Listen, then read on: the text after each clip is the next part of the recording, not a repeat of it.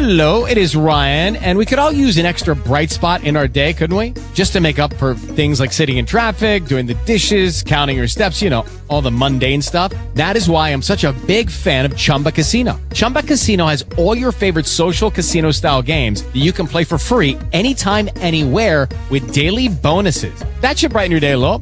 Actually, a lot. So sign up now at ChumbaCasino.com. That's ChumbaCasino.com. No purchase necessary. VGW Group. Void where prohibited by law. See terms and conditions. 18+. It is Ryan here, and I have a question for you. What do you do when you win?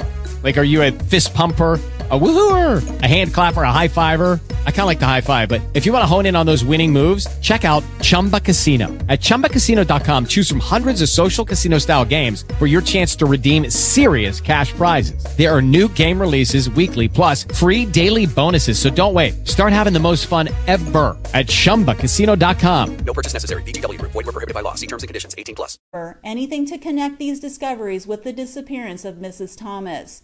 But that mystery was soon to be cleared up to a very great extent. Meanwhile, Webster had been very busy. Through her friends, the Porters, she had got into touch with a publican named Church, on the representation that she had furniture at Vine Cottages which she wished to sell. Unsuspecting, Church entered into negotiations, with the result that he agreed to buy the things, and got as far as having a van at Vine Cottages to take them away. Now came the beginning of the developments that explained the non-appearance of Mrs. Thomas, and the singular sounds which had been heard in her house. The landlady, Miss Ives, seeing the van and the preparations for removal, naturally became curious to know what was being done by her tenant.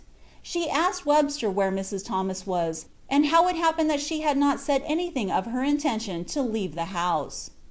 Webster became confused and made unsatisfactory answers, the result being that the van men were paid a certain sum and went away, taking a few small articles with them, and Webster hurried to Hammersmith, borrowed a sovereign, took her child, a boy, who had been staying there, and fled to Enniscorthy, in Ireland, her native place.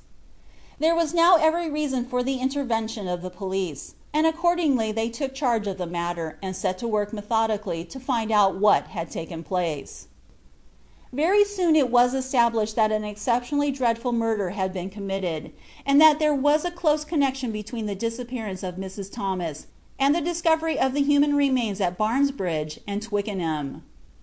Examination of the house showed that there were bloodstains on various parts of the walls and the floors, that there were calcined human bones in the kitchen fireplace and under the copper, and that the outside of the copper had been newly whitewashed. There were other signs of atrocity which it is not necessary to mention, but the main inference was clear, and it was this, that a terrible murder had been committed, and that uncommon pains had been taken to remove all evidence of the crime. The next stage in the dreadful drama was the sending of police officers to Enniscorthy, and the arrest of Kate Webster on the charge of murdering Mrs. Thomas. Webster was taken into custody and brought back to Richmond by way of Holyhead. On the journey, having been charged and cautioned, she made a statement which amounted to this, that she knew that her mistress had been murdered, and she endeavored to make out that the crime had been committed by other people.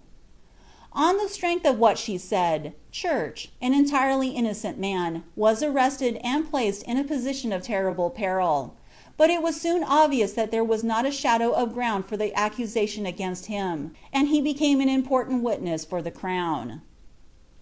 Little by little the dreadful nature of the crime was revealed, and by the time Webster appeared before the judge and jury at the Central Criminal Court, the murder had been pretty well reconstructed.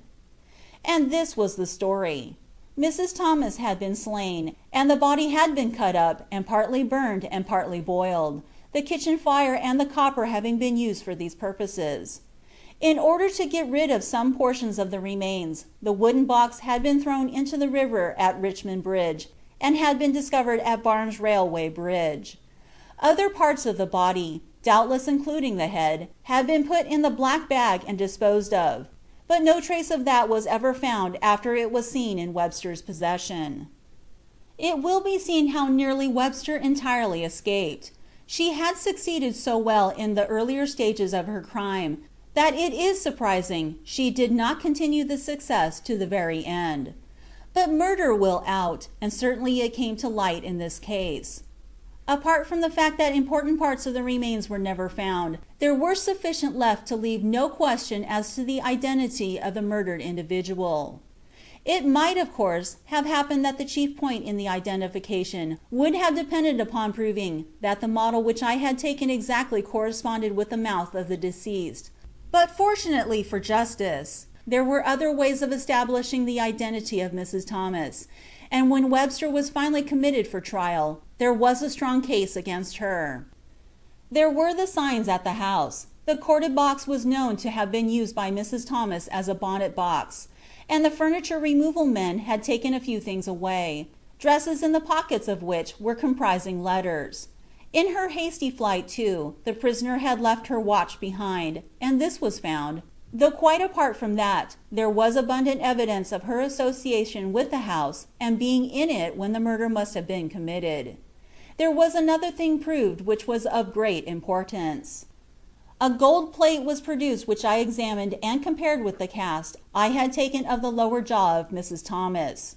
I found that this plate corresponded with the cast, and left no doubt that it had belonged to the deceased lady, though she was not wearing it when she came to see me, explaining that it hurt her.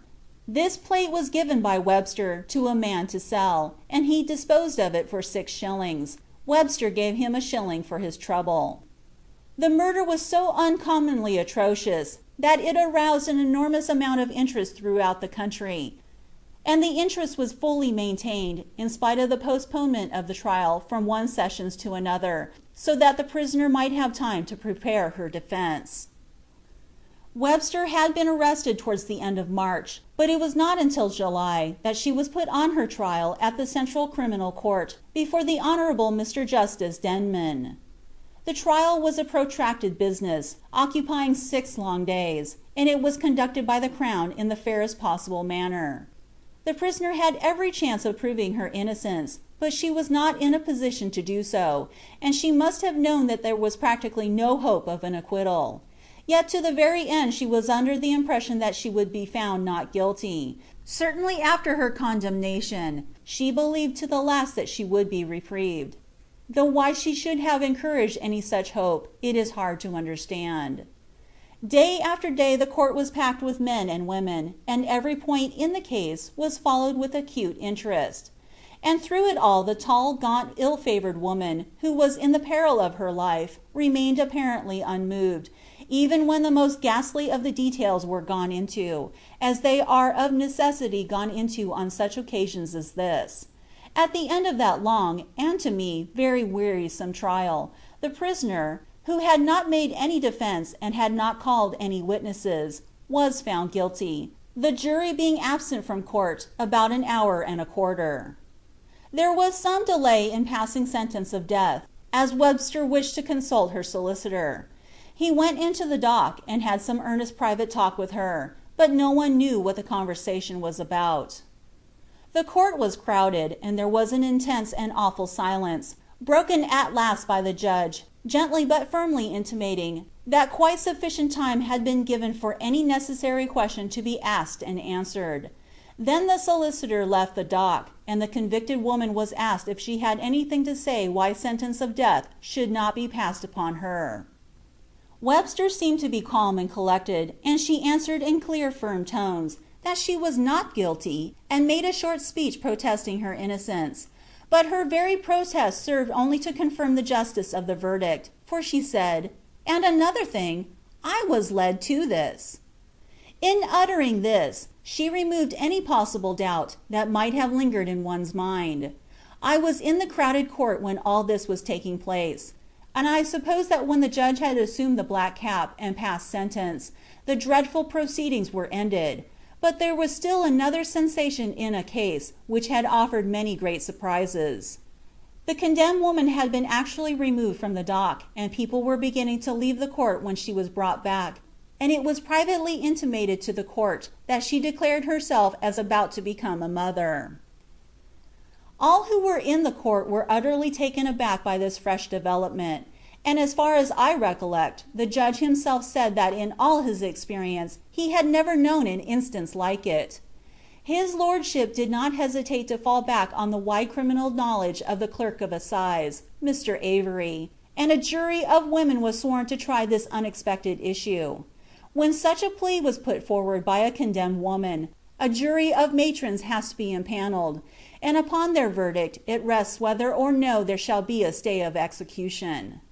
There were then, as there had been throughout the trial, a good many women in court, and very soon a dozen had been sworn and were in the box, which had been occupied by the men who had found the prisoner guilty.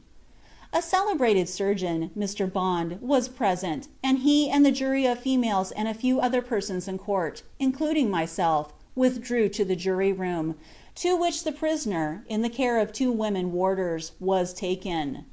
It was soon found that she had lied in her statement, and the jury of matrons returned to the court, where, after some legal argument, the judge again summed up, very briefly, to the occupants of the box, addressing them as ladies of the jury. The matrons were only 2 or 3 minutes before giving their verdict. As soon as their finding had been delivered, Webster was removed from the dock. She was taken straight to Wandsworth Prison, where she had been previously confined for lesser offenses, and there she was hanged. Before being executed, this strange and forbidding woman confessed that she alone did the murder, that her mistress reproved her for being under the influence of drink, and that she knocked her down the stairs and then strangled her. This is very good reason to believe, however, that the crime was premeditated. It was stated at the time that Webster, while in prison for the last time, was very submissive and docile, and was thankful to be in a jail which was familiar to her, and where she was undoubtedly treated with the utmost kindness to the very end. The house where the murder was committed is still standing. We will go and see it, but the name of the spot has been changed. When we have looked at it we will go a little farther, and I will point out to you a much more interesting place, and that is the one which is associated with the lass of Richmond Hill. End of chapter 5. Kate Webster's Revenge.